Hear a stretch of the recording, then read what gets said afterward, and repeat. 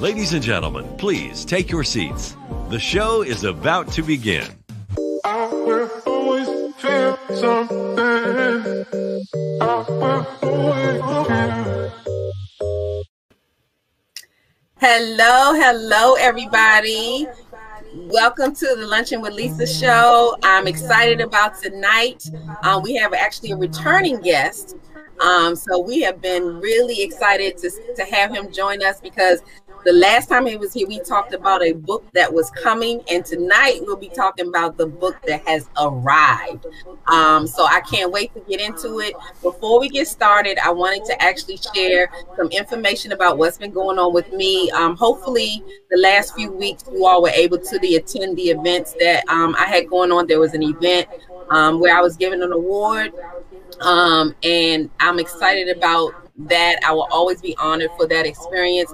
If you missed it, you missed a wonderful opportunity to really have some people pour into you. It was the 7th annual Deborah C. Offer Bulgin Women of Virtue Walking in Excellence virtual celebration. And it was all weekend, the 21st through the 23rd. Luncheon with Lisa had the amazing opportunity to host the book launch for their book. So that was exciting to kind of kick things off. And then we had a summit on Saturday, and Sunday was the awards program where I also had the opportunity to be awarded. So it was a wonderful opportunity. So please continue to follow Dr. Tashika Green. She's doing amazing things in education and motivational speaking and just pouring back into her community. So please stay connected for that. So that's another thing that was going on. I also have been showing you all about a movie that I was casting called Old School Rollers. And I'm hoping that a lot of you have gotten an opportunity for the several viewings that have been going on. So before we get into introducing you to our returning guests, I wanted to just run a little trailer or video about what's coming up, because there's a brand new screening coming up November 7th at the Magic Johnson Theater. And the exciting news about that is, you all know that I have Dove Style Magazine. So Dove Style Magazine is excited to actually be covering that event. Not only that, I'm in the movie, so that's exciting too. So it's exciting. I want you all to go out there and get tickets. You can get the tickets on Eventbrite. I think this will be the last screening of this year with this movie. So please take this opportunity to join us and support. So before we get into the guests, let's go ahead and check it out, and then we will be right back. Hey, guess what? I got my ticket. Me too. Me too. Me too. What the heck? Me too. To the hottest film of 2021. It's called Old School Rollers. I'm fired up. So where is this happening at? It's happening November 7th at 4 p.m. at the AMC Magic Johnson Theater. Man, count me in. Tickets are only on sale at Eventbrite.com. You do not want to miss this event. Peace. Sponsored by Right here on 96.3 WHUR.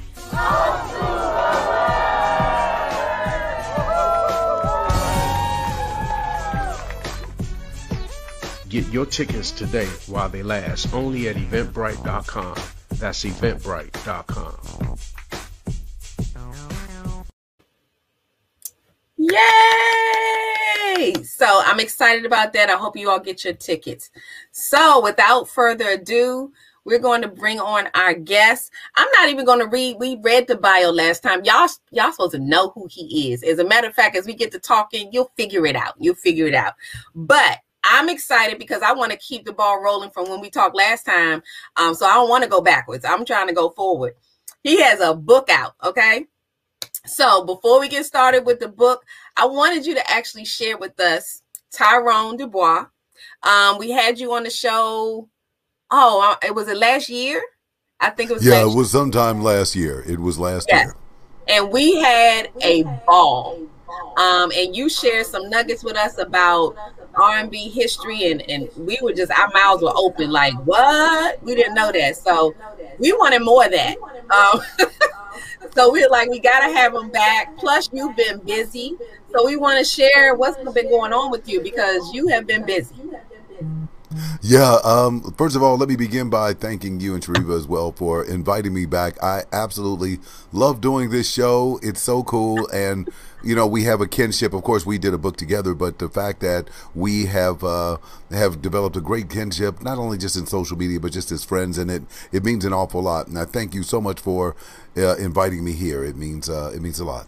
Absolutely. We are honored and look forward to it every time. Hopefully this will never be the last time. So Never.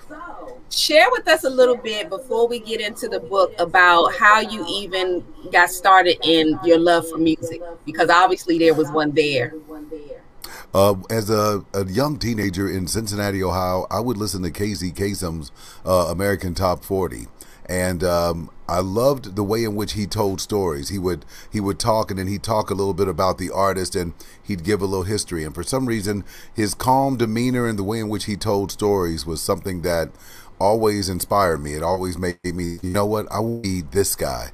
And then as time went on, you know, I moved out here to Los Angeles, and one day I actually had a chance to meet him. And we talked for a long time, and he taught me the way in which to had to make a decision about whether to do the pop charts or the R&B charts, and I decided to make it the R&B charts, and that's what helped me get to where I am today. How cool is that? To want to see somebody that you were like, oh, I admire what you do, and then get the opportunity to meet that person, and then end up doing what you set out to want to do. Like, yeah, I mean, this guy was like my idol.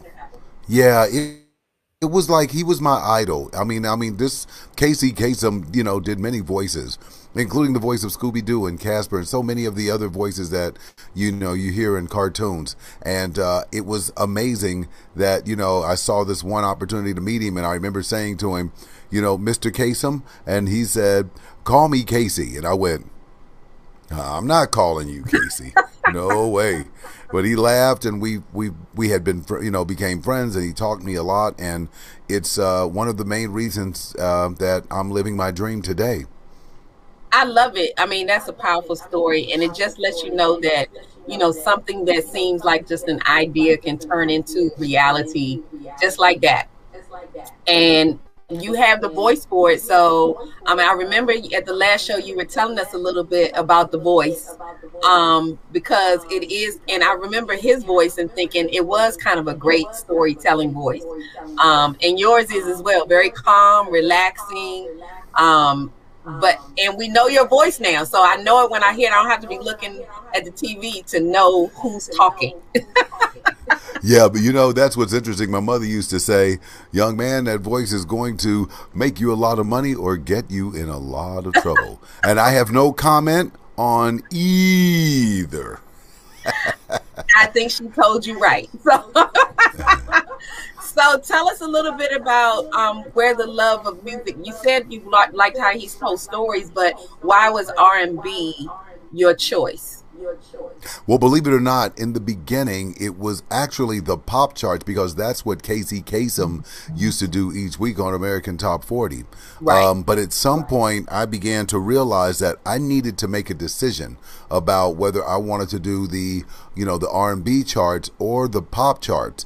I knew the pop charts really well, but I thought that it would be an added niche if I learned and knew the R&B charts. Not that I didn't listen to R&B music, but Casey Kasem did the pop charts, and it was a great move, because then it allowed me to see the, you know, the legacy of R&B music. Well, you know, I was thinking when you were talking, I said, well, you know, some people might have made the mistake I'll say this to help them out. Might have made the mistake of missing the show the first time you were on. So let me help them out. I'm gonna go ahead and give them a pass and let them know who they're talking to. So the next time you come on, there are no excuses. So if you all don't know who joined Luncheon with Lisa, and we are so honored to have him back because he is a busy man. So we love having you on. The last time we had so much fun that Sharif and I, before you came on, we were just like, okay, this is not even going to feel like work or anything because we just had a good time. So for those who don't know, as America's premier R&B historian, Tyrone Dubois, am I saying your name correctly? You are indeed. I love to say the last name. I know you can tell a lot, but it's like Dubois. Okay. I know, it's okay. He's an award-winning radio host, music commentator, and pop culture expert, as you've been hearing us talk about. A documentarian of Black culture, he is well known for his R&B's past and present. And this is a little background because we're going to talk about this book, which tells a little bit about the author that we're going to speak about, because I want to know what's going on in this book. So I wanted to share with you that you may be familiar with his voice. He has a show called Timeless Tracks. So you may be familiar with his voice there. He also dispenses daily doses of R&B tidbits of knowledge on Cheryl Underwood's radio show, helmed by the Emmy-winning talk show host, I think, of CB's The Talk. That's where Cheryl Underwood is. If you all missed the first show, you missed a whole lot. We can't go backwards. He shared a whole lot of wonderful information about R&B music and history. I know I talked with my mom after the show, and I was like, Mom, I didn't know that. I thought I knew some stuff, but you really schooled me. So that's a little bit about who we talking about. If you all have heard of Unsung, you have heard him, you have seen him. He has shared some nuggets on any artist. I can't even name all of them, but I know that you have some information in this book. So let's go a little further deep into how you got to Unsung, and then how this book came about. Well, from the Unsung standpoint, there was a gentleman named Michael Jacque who wanted me to do a Sly and the Family Stone. He wanted me to do the red carpet as a host there, but I had just had surgery and I had cancer, and I said, well, let me see if I can make it. I think he wanted me to do the Ray Parker one first, but when Sly and the Family came up, I told him yes. I sat next to this gentleman who was asking me questions about R&B history, didn't know who I was sitting next to, and he was asking me, we were talking about Sly and the Family Stone. He asked me whether, he just was wondering whether they had any platinum singles. And I said, no, but they had a number 24th and 25th biggest song in the 70s. And I'm telling him that. And he goes, well, what about the Supremes? And then he said the Temptations. And finally, I said, look, sir, the first platinum single in history was Johnny Taylor, Disco Lady, 1975. And then he was looking up. He said, well, who was number? And I went, Kiss and Say Goodbye, the Manhattans. And then he said, how do you know all this stuff? And then so I told him I did this show. And I gave him a call, called me, and told me to come to this place. I had no idea who he was. And I was speaking to the executive producer of Unsung. And that's how I got on Wow. Yeah. Just like that. Just like that, yeah. Well, so you never know who you're talking to, right? That's right. But I was going to say that just like that had to do with all that information you knew. Yeah, just no, like exactly. That, and all those questions. Yeah, exactly. And that was it was great for me because it gave me the opportunity to do what I love best, talk about R&B history. And I wanted to distinguish myself from many people who said they were music historians, and I didn't want to say I was a music historian. I wanted to say I was an R&B historian, a person who specializes in R&B, which I, distinctly does something different. Doesn't mean I don't know the rest of it. It just simply means I focused on R&B music. For their music is R&B music. That's important. Yes. And I look, I'm amazed the things that you share with me. Even just now, you dropped some nuggets, and you kind of we went past it real quick, but I didn't know that Casey was the voice of, you said Scooby-Doo? Yes, he was the original voice of Scooby-Doo. Shaggy and Scooby, as a matter of fact. And he told me the story, and it was a very interesting story, and it was the fact of he was going to do this show, and he had actually another name for it. And by the time he got home, he heard the Frank Sinatra song "Strangers in the Night" on the plane from Los Angeles to Detroit. And at the end of the song, it was Scooby Dooby Doo, and he said, "I'm going to name the show after that." And he was the original voice. Oh my good, because I'm a Scooby Doo Shaggy fan. I love Scooby Doo. If you listen to the original Scooby Doo's, just listen to Shaggy's voice. It's Scooby Doo. I have to do that. Shaggy is actually Casey Kasem. Yeah, you can hear it if you think about Casey Kasem. Yeah, that's his voice. I love it. See, that's what I'm saying. Yeah, if y'all are missing some true nuggets. And I know more than me watch Scooby Doo. So don't even act like y'all stop lunch and y'all watch Scooby Doo. So tell us a little bit, because you have been busy. We mentioned that, but you've been busy with finally this book is out. Not only do I want you to tell us a little bit about this book, we're going to get into the book, but we also want to talk about some of the awards. Lately, I've been seeing, I don't know when you sleep, because you are either being awarded or you're somewhere doing something. So tell us about it. First of all, let's talk about this book. Yeah, the book was done during the pandemic. I remember being at a red carpet event where a publicist, I had spoken to her, and she said, "Tyrone, you're already legitimized by being an R&B historian." She said, "But a book would solidify you, because people want to know that there's an author that has some sense of, authority on the subject in which they speak about all the time." And so every single day I just wanted to decide what kind of book I wanted to do. So what I did was I made the book based upon, I called it The Four Seasons of R&B, because it's based upon the 60s, 70s, 80s, and 90s, which, by the way, was the most important part of R&B music, because in the 50s it began, in the 90s it sort of ended the way in which we thought it was in the past. So yeah, it was very interesting. So I said I was just going to do a book based upon what I believe to be my top 10, and it went well. It went so well, in fact, that my book was at #1 for about 5 weeks, which was kind of cool. And look, I'm forever grateful, and it means so much more than you can ever imagine that people would actually, be interested.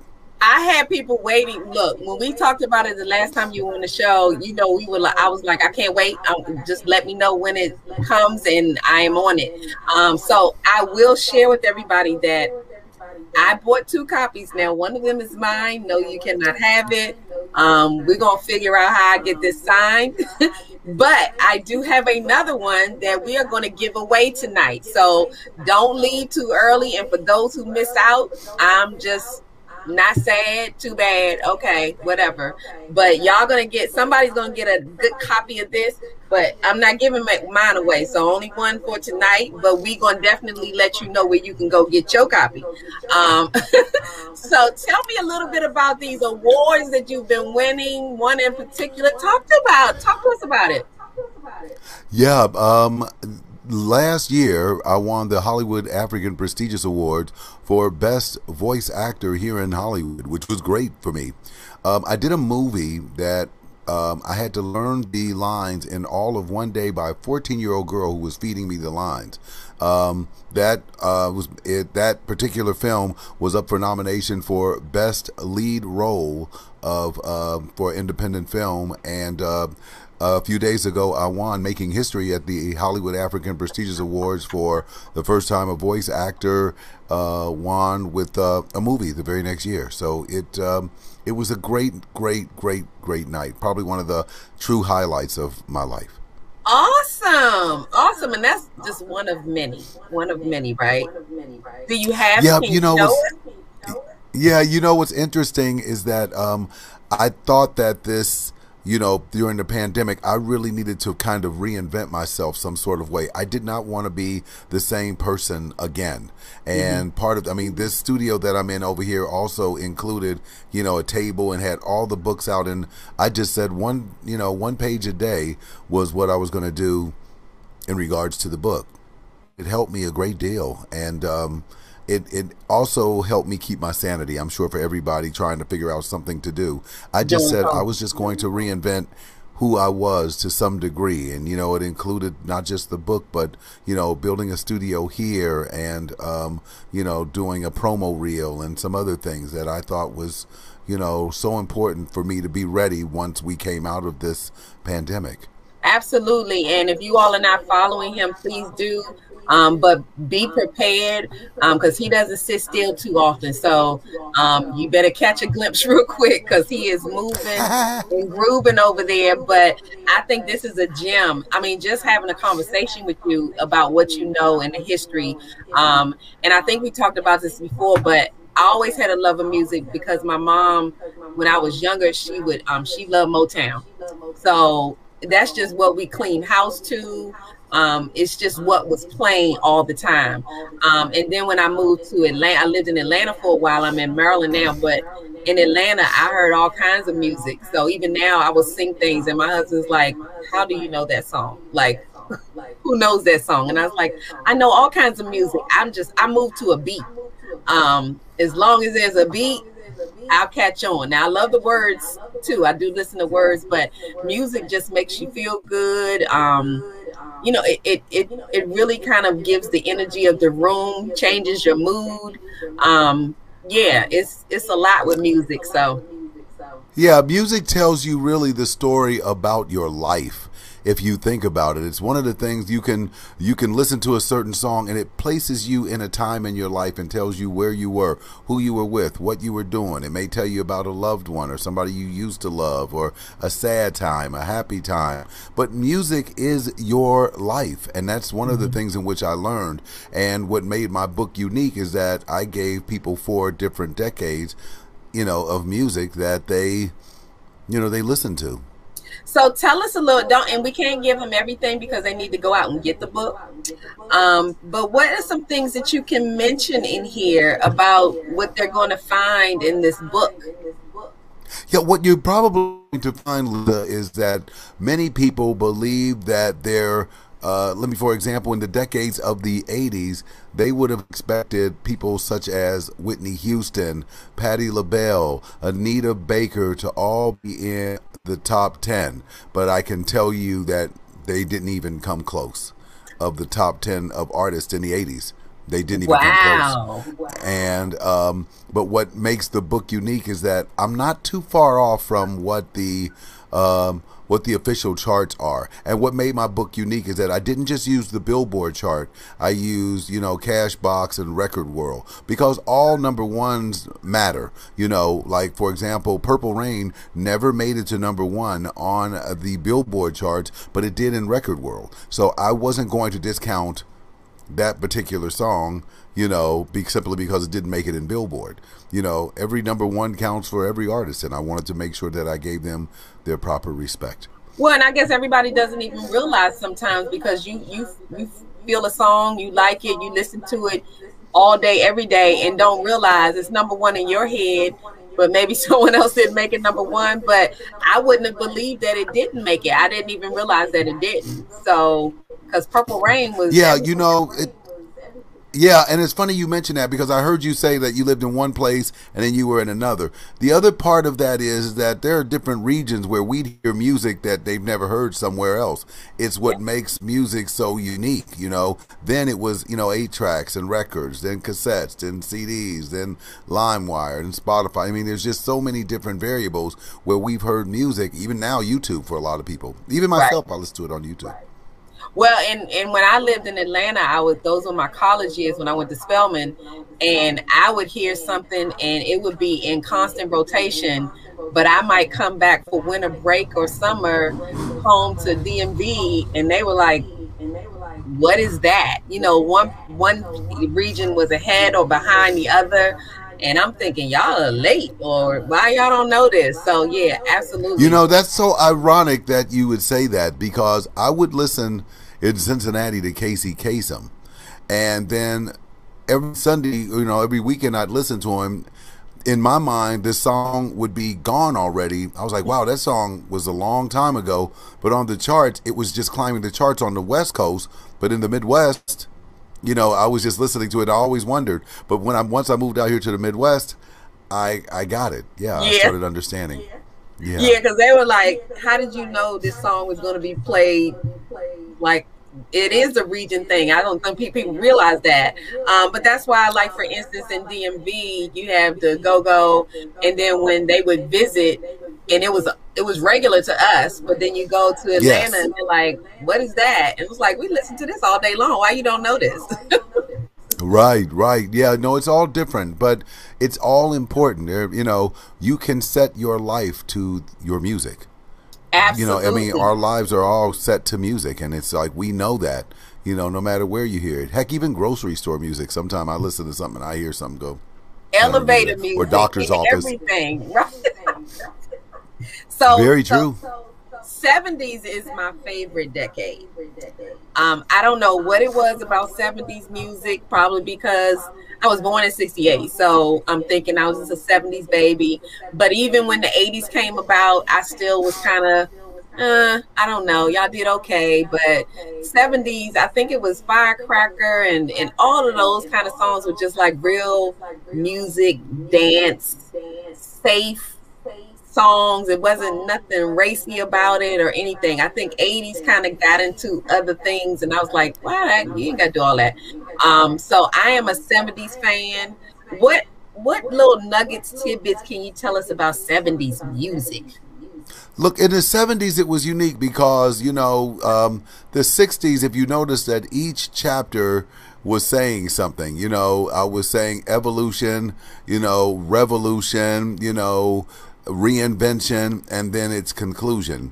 But the 70s were a part of the revolution to some degree, and part of the reason was because we were just moving into a different phase of music, including disco, and the fact that R&B music was making major moves on the pop charts. Because you could be a great artist, but if white people weren't buying your music and you weren't crossing over to the pop charts, it just didn't matter.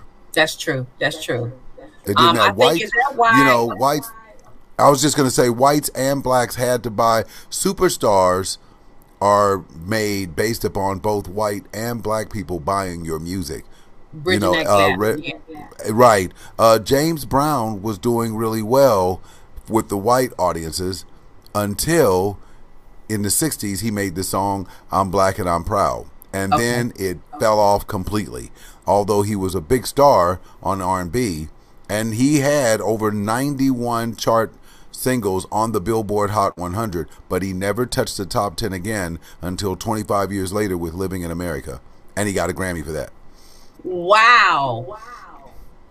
That's very telling.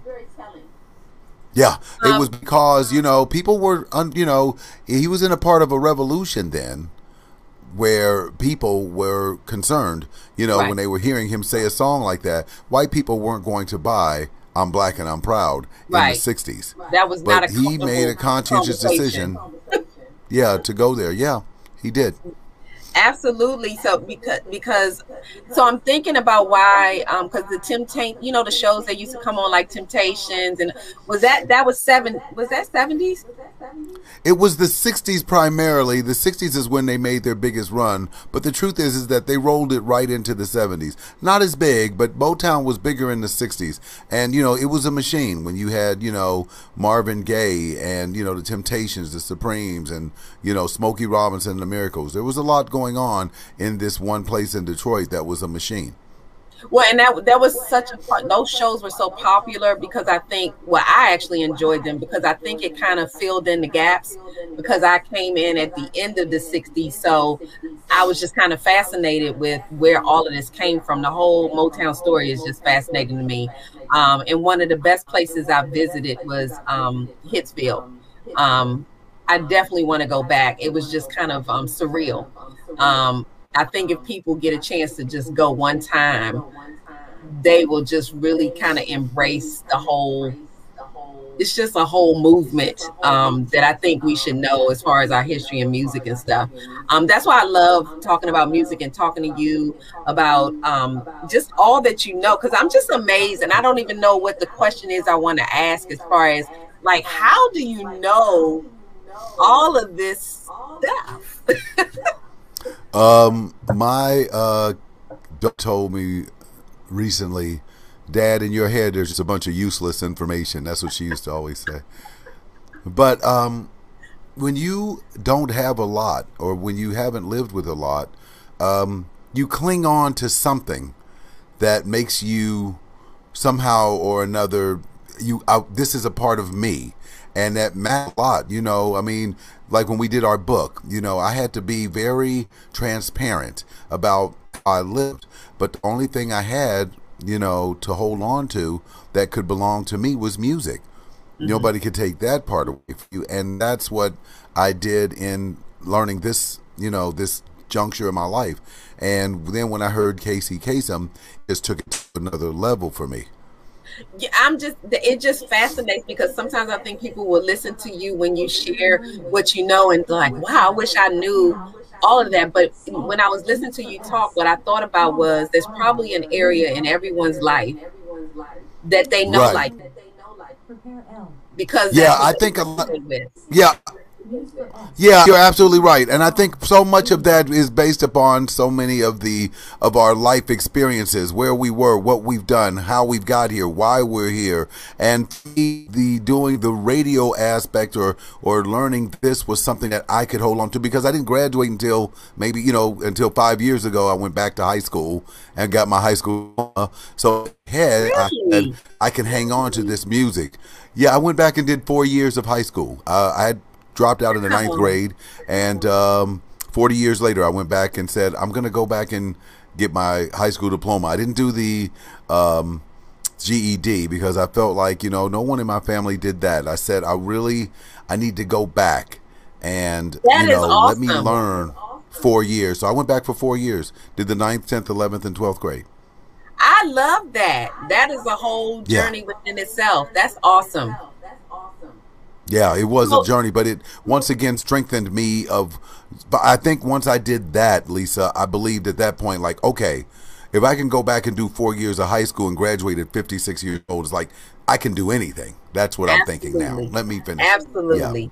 Yeah. That is such a huge motivator. So let me, I don't know if you remember us talking about this the last time you were here, but you mentioned something about, I don't know if it was a show or something dealing with HBCUs or something like that you were working on or doing. Do you remember us talking about? Yeah, yeah, it was HBCU Go TV. I'm doing a show called Do You Know, and it's based on, it's a YouTube channel as well, and I've now got it on the WIN network as well as the Quelly television network, and it's based upon me doing trivia about music from the last 4 decades, and it's really going kind of cool.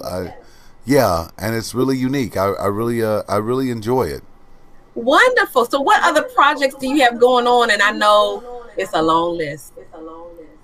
Well, I'm working on a show right now, a play right now called Black Dads. I'm doing that along with a couple other people that are in Sheldon Bailey, who's in different television series as well, and it's based on the 4 different fathers who are coming to terms with different parts of their lives with their children. So it was perfect for me because I really felt like it spoke to me to some degree, and that worked out, you know, really well.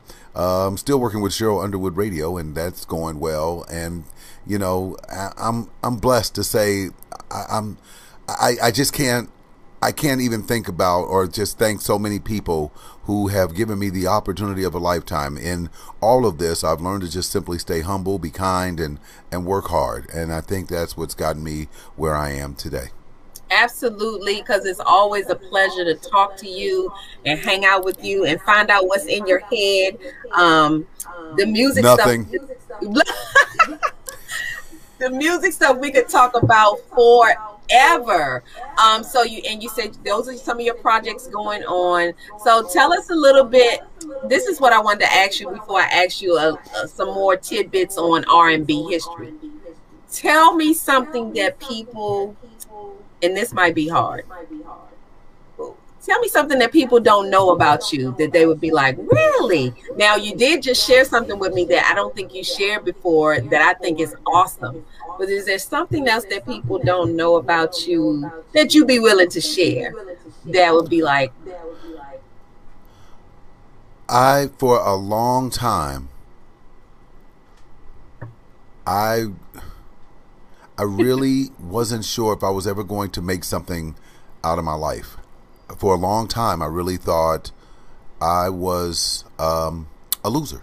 I did. And I remember being with someone I never forgot. We all have turning points when we meet people and things that are happening. I remember going to this station that was, and I had it in the book, you know, Get Out of Your Own Way, where I drove 145 miles every other weekend to be on the radio for the minimum wage.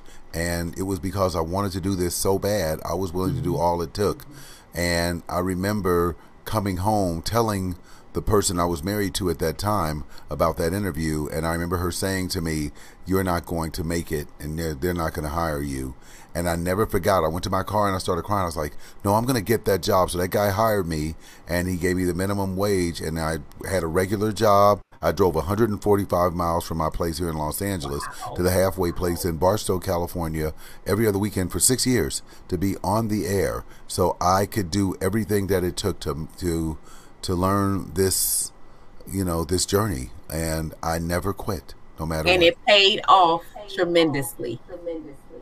And that just goes to show you that whenever you want something bad enough, you be willing to do those things that some people would be like, really? And you're like, really? Yeah, usually when someone tells me, or when somebody builds a circle to shut me out, I just usually build a bigger circle to shut them in. And I just felt like in my life that I'm just not going to be denied. Just recently I had a conversation with someone who said that, you know, Tyrone, you're always busy. And I remember hearing that from some people in the studio.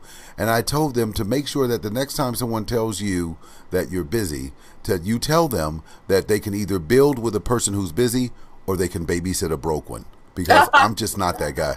I'm just not going to do it. I just, at this point in my life, I want to live my dreams. And for a long time, we've denied ourselves the opportunity of doing that because we listen to others. And I just learned never to listen to another human being again for everything in which I've wanted to do. That's powerful. And actually that should be motivation for anybody out there who gets discouraged and thinks that I can't do it. There's no such thing as can't. You won't, or if you're trying, then you can. I mean, so I appreciate that. In my business, Lisa, as being a public figure, you do I'm on national television, and as a public figure, you do these movies and radio and all of this kind of stuff. But the one thing that I can truly tell your audience, I think that I really had to learn: if you're not ready for people to talk about you, you're not ready for success. And that's the one thing that I think I've learned, no matter what's happened. Sometimes you just have to be, not concerned about what everyone else thinks or does, and if this means more to you than it means to everybody else, you'll get to where you want to go. And, I spend an hour a day, at the very least, here in my studio every day. It doesn't always have to be a major. It just simply needs to be done.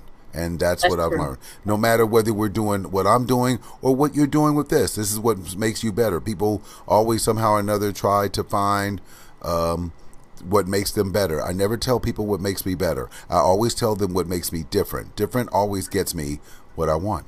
Yes, I love it. I love it. So see, this is why you have to keep coming back, because you keep dropping nuggets like this. I mean, this was what I do this for. So, because I love, just sharing people shine, what they're doing. And you spend so much time talking about all the wonderful things that other people are doing in music and whatever. It's like, it's your turn. Okay. I've learned now to be a giver. Yes. I'm big on that. I just feel like at some point in our lives, we just try to find our niche, something in which we're able to do to help other people. Winning the award a couple of nights ago was pretty awesome. But I really believe that my life goal is to help other people make their dreams come true, because that's what I wished for me.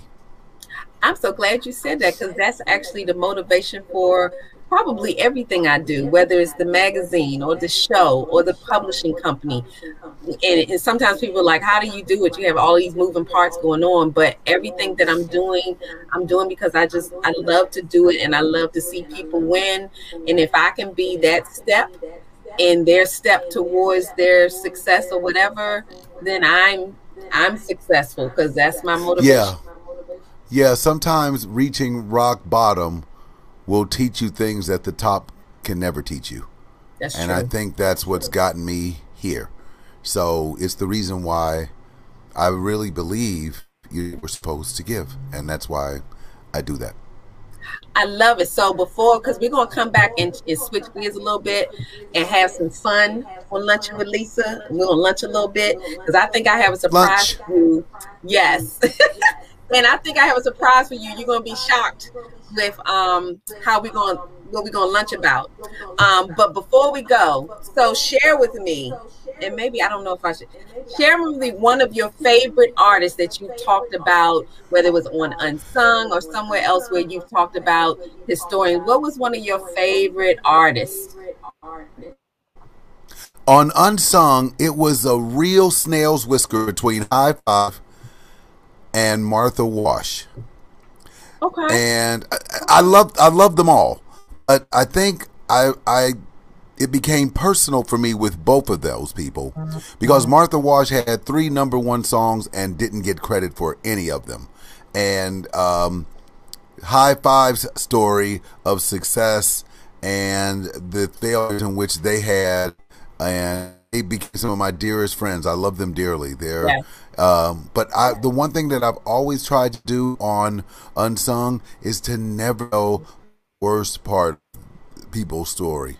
You know, I want to try to get them at their best. It doesn't mean that I can't. There's some things I can't ignore. There was a particular artist who insisted that they wanted me to do it because they know that normally I don't, talk bad about the artist. But there was a particular issue with this artist that I told them, you can tell me how to spin it, but I'm going to have to tell the truth.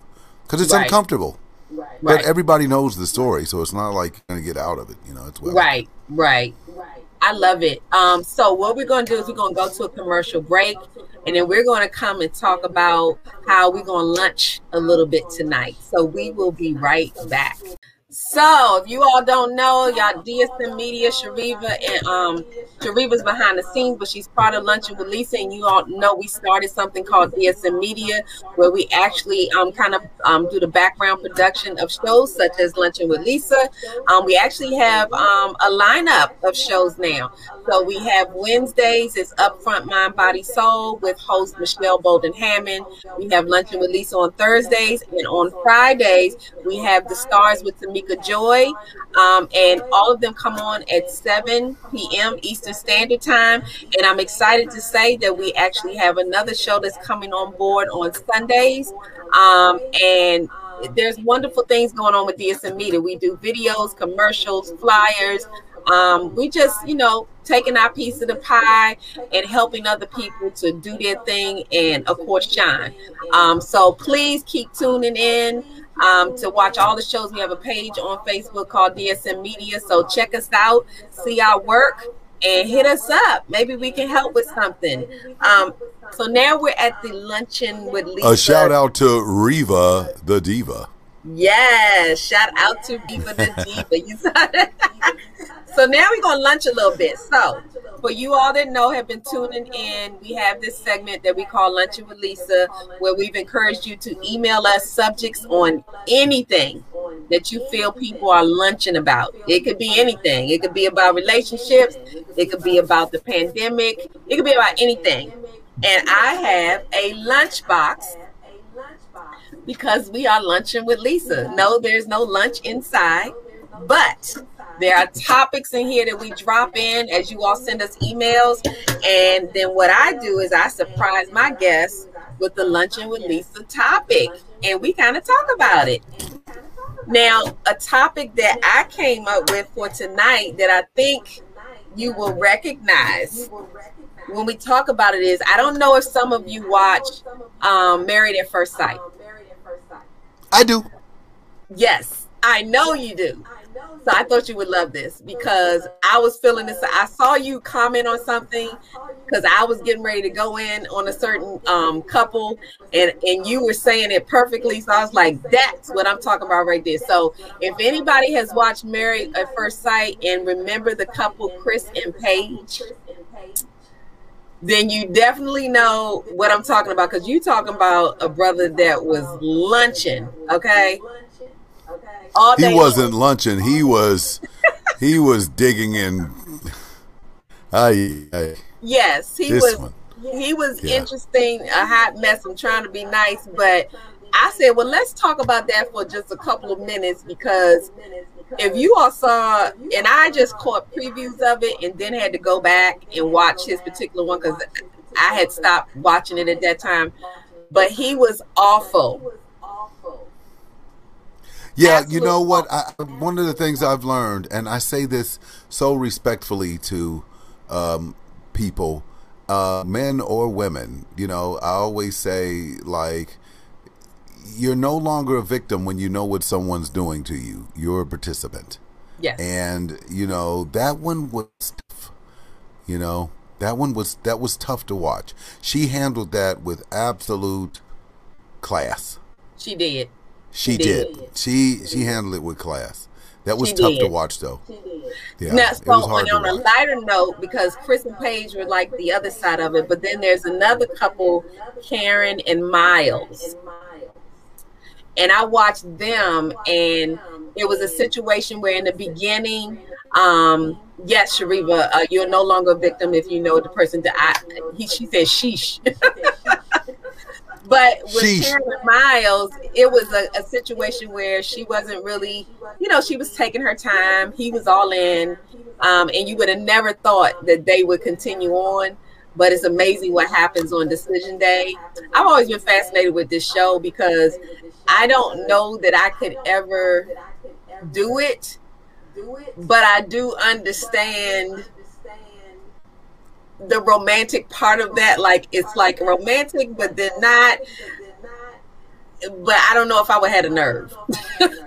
I don't know if anybody would particularly know whether they'd have the nerve, but these people are looking for love. Look, to be fair, some of these people are looking for fame more than they are for love. But what you That's don't true. understand is all of your actions, both good and bad, are displayed for the entire world. And it's almost like a resume of your life. Yes. And Yes, if it's and not you're good, learning on the job, right? if it's not good, this ain't gonna go good for you. It's just not gonna go good. Well, and, You know, and so, yeah. being married is like it's work, and to have that work put on display like that is got to be a whole nother challenge that takes a strong couple. So I actually like to see people go through it and see how they actually match them up, and because they were willing to do the work, they actually fell in love, you know, and went through it. Because I'm thinking about the story you can tell, you know, your kids behind this, if it works out. Sure. Now, if it doesn't work Yeah, out, sure. that's You're a whole absolutely other right. story. Yeah. Yeah, no, you're absolutely right. But, you know, I think, to be pretty honest, there are many people that go in with unique intention. I would say that 75% go in here for love. They really and truly want there forever after. And then there's a 25% that has a whole different agenda. You know, you just never know. And that makes it difficult. They are brave souls. That's all I can say, because, yeah, I don't think that I want to be surprised quite like that. Yeah, no, I get it. I totally get it. I'm like, I think I need to know you a little bit more before all of the commitment stuff goes on. Like, at least your last name and all that kind of stuff. Yeah, I mean, you know, not what's your name when we get up there, you know. Right. But then, you know, there's been couples that actually knew each other, you That's know, true. before they got married, which was kind of unique, you know. It's like That's they true. even knew each other. It's kind of cool. But then, you know, there was the hippie couple that was on there that were actually, I really was going for them. They were really cool. I love them. You know, Yes. they were Was both unique. that the one who got a tattoo of her? Yeah. Yeah, they Before was she actually said she shocked was going about. to stay married. Yes, They were a quirky couple, but I loved them. They were just, I loved them both. They were really cool. They were Any cool. guy that would wear a dress or wear a onesie in their marriage, that's my dude. Well, I'm not recommending everybody do that. I'm just saying, Well, and the girl has to be a real trooper and absolutely in love. That's all I can say. And she was a doctor, for God's sakes. That's what was so unique. She was a doctor. It's somebody for everybody, huh? Everybody. It certainly is. It is. It's somebody for everybody. So what we're going to do now is I have a section of the show where we actually highlight a product because a lot of times I like to just shout out people for absolutely no reason at all. No, they're not paying me. I don't owe nobody. Shout them out. That's right. But I love to shout out people. So I mentioned to you on Wednesday that we have a show on our lineup that we help to do the background production called Upfront Mind, Body, and Soul. So here's a mug that she has. I want you to check it out. You can hit her up and get yourself a mug. She has a wonderful show, Michelle Bolden Hammond. So check her out. I also wanted to shout out Luncheon with Lisa because we're doing this over here on Thursdays. So I have some water bottles. Y'all, this is the cutest. Okay. Yes. Men love cute bottles. Yes. Men love cute bottles. Well, I have one for the men. So y'all know that I have a book out called The Power of Shut Up, okay? And that's my baby. And the power of shut up is a whole mood. I'm hoping that spreads all over the world because we need a whole lot more of lessons of how to learn when to speak and when not to speak. So I have this mug that says, I'm thinking before I speak. And if we did a whole lot more of that, we would probably be out of a whole lot more mess than we're in. And if y'all lived through the last 2 years, y'all should know exactly what I'm talking about. We need to think before we speak. Absolutely. Yeah, the power of silence is such a big deal. What's interesting? During the pandemic, I have lost a lot of people strangers who I thought were my friends. And, I think for a long time, I think they had always been that way, and I just tolerated it. But as times got different for me and I saw the true colors of not just friends, even family, that you begin to recognize really wasn't what you thought they were. And I've learned the power of silence. The less you say, the more powerful you are. And I've learned that, particularly as a public figure. I've learned, people aren't looking for what you don't say; they're looking for what you say. And I've learned absolutely. that. I'm so glad because when I thought, and I will, the truth on the power shut up really came from being married. That's why I love stories about marriage and stuff because I had to learn. And of course, let's be real, you all. You tell a black woman that she needs to be quiet, and you got a whole situation. Okay, but the reason why there's so much power in it because I learned from a friend who told me to shut up, and it came from love, but she's like, you're talking too much. And I didn't get it at first. I had to think about it because at first I was like, excuse me. But I think we all are that way though. Yeah, That's I think true. we've all been that way. I mean, it's not just women, but men as well. I mean, I've always said that the person with the calmest person always takes the temperature of the room. It doesn't matter whether it's a man or a woman. This is just opinion. If the person is calm, then I'm calm. It doesn't mean I can't get here. It just doesn't mean I need to be here all the time. I always call it the 10 theory. Somebody has to be a 10. Somebody has to be a 2. And that means that the person at 10 can always match the 2. That's it. But the 2 always knows that if you need to be a 10, you can get there. That's funny that you say that because I think, I'm learning to do better, but I think I was always the 10 and my husband was always the 2. So he was like, okay, I'm going to need you to come down a little bit. As long as you come up a little bit because I'm still steaming. But I've learned that sometimes, and that was part of the power shut up, was that sometimes if you take just a minute to think about it, you probably won't even say it because you'll figure out that it's not worth it. But what's interesting when you say that, when you talk about that, if you had both been a 10 or if you'd both been a 2, it wouldn't have worked anyway. That's you needed true. to be this in order for it to work. It's That's the only true. way it works. It doesn't work with this because that means both of you are here, and one of you have to be here if you're this way. So if you're both the same, it can never work. That's just true. opinion. That's Actually, what I when you look say at. it like, and I'm gonna make sure I tell him that now. I will say that when I talked about The Power Shut Up and wrote it, he was excited about it because the first thing in his mind was, "Oh, great, she's gonna be quiet." But then he found out that, oh no, that's not quite what that meant. No, that's not what it means. So The Power Shut Up is not taking your voice away. It's just helping to teach you how to use your voice. When to use it, how and That's when, right. and that's the big How and deal. when. Yeah, Absolutely. I agree. And if. I totally agree with you. Yep, and if, because sometimes it's like it's not even worth it. Peace. I have found out that when I have decided not to say anything, peace comes to me a whole lot faster and a whole lot longer. So check it out. The Power Shut Up is a real mood. Okay, so before we leave here, I want you to make sure you tell everybody where they can find your book, where they can find you, and continue to follow you. And of course, is there another Unsung coming up where we're going to see you? Well, I'll tell you, let me begin with the first thing you asked. I'm not 100% sure about the Unsungs because I'm moving in a different direction and things are moving with me. It doesn't mean that it won't happen because they will. It's just that right now I've been a bit overwhelmed with other things that have taken my interest, particularly now being a national commentator on major places, at this point. But let me begin also by both you and Sharifa. I can't thank the both of you enough being kind to me and allowing me to be on your show. It means an awful lot to Absolutely. me, and I want to thank you from the bottom of my heart. Thank you so much for that. The book is called The 4 Seasons of R&B, my top 10 picks of the top songs from the 60s, 70s, 80s, and 90s.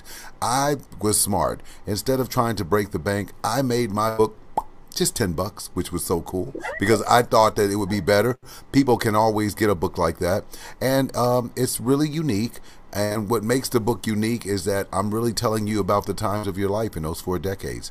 And if you're a music buff and if you like music, you're going to find something out in there you didn't know. Just real quickly, one person did call me that was not in that book, and he was shocked and pretty angry. A major star. And I said, the problem with that is he's telling me that all the weeks that he was on the pop charts, I told him, you did great on the pop charts, but on the R&B chart, you didn't even make the top 50.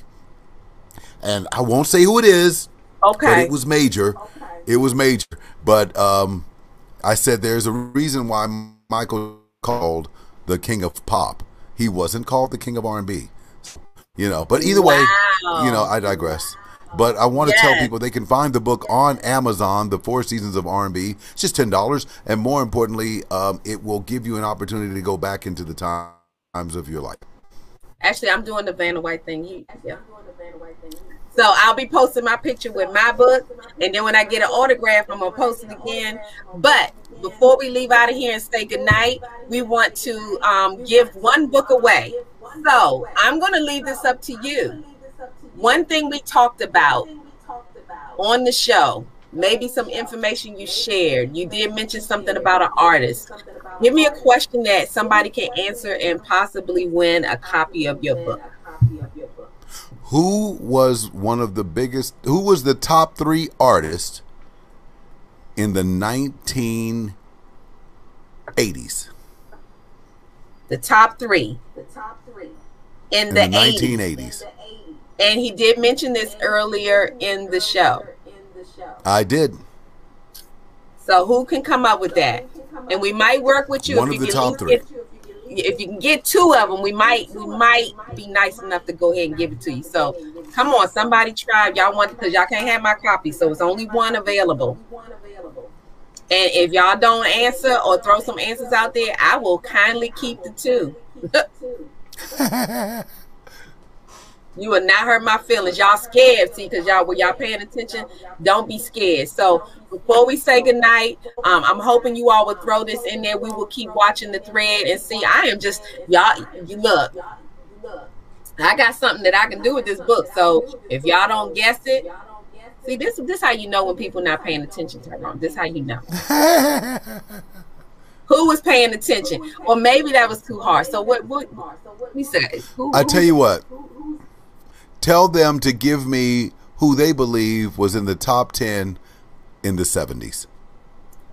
Okay. So everybody that's tuned in, who do you believe was in the top 10 in the 70s?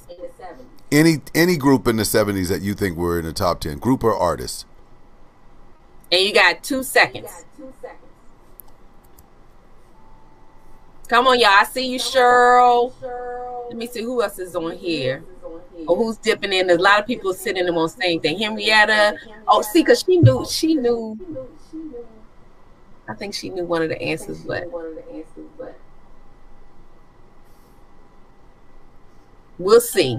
But what I want you to do is give somebody a piece of information or advice that you could share about just life in general. I know we've been through a lot in these last 2 years.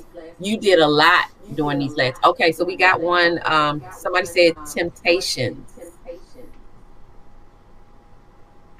Yes. What you say? Yes. Okay. You got a winner. Sure, you almost let it get away from you because I swear I was going to keep it for myself. So congratulations, Cheryl. Way to go. So give us a little advice for people who, have been struggling through these times and they need a little motivation to keep pushing. One of the things in which I've learned more than anything else that has helped me to change my entire life is don't give do-overs to people who treat you like a leftover. At some point, you've got to be okay with who you are, where. Remember, there's 1,440 minutes in a day. How much time are you spending on your dream? Because that will tell you everything about where you are in your life. That's a hashtag right there. Look, Shariva says, throw shoe. Yes. You got her throwing shoes at the screen. I love it. Don't be doing those green balls like that, Reva. I know that's right. Now that's a hashtag. I'm gonna have to get you to put that in the private chat and we keep that. So thank you so much for joining us. You are always welcome. The honor is absolutely mine. And once again, to you, Shariva, and all your wonderful fans, I can't thank you enough. Love to all of you. Thank you so much for having me here. It's been my absolute honor. I can't thank you enough for spending a little time with me tonight. It means a lot. Absolutely. I appreciate the sacrifice you made because we were first. We love it. We love it. Thank you so much. And congratulations on all you have going on. We are true supporters and always come back and let us know. We know there'll be another book coming. I'm sure. I'm just putting that in the atmosphere. So please let us know. Stay in touch. And for all of you all, continue to tune in to Lunch with Lisa every Thursday, 7 to 8 p.m. Eastern Standard Time. We go live on StreamYard, on Facebook and YouTube. We also have the podcast section where we have Spotify, Radio Public, Apple Podcasts, so you can check us out on your radio while you're driving to your favorite destination. So there's no excuse to miss Lunching with Lisa, okay? There's always something lunching, so why not lunch with Lisa? So we will see you next week. Have a great evening.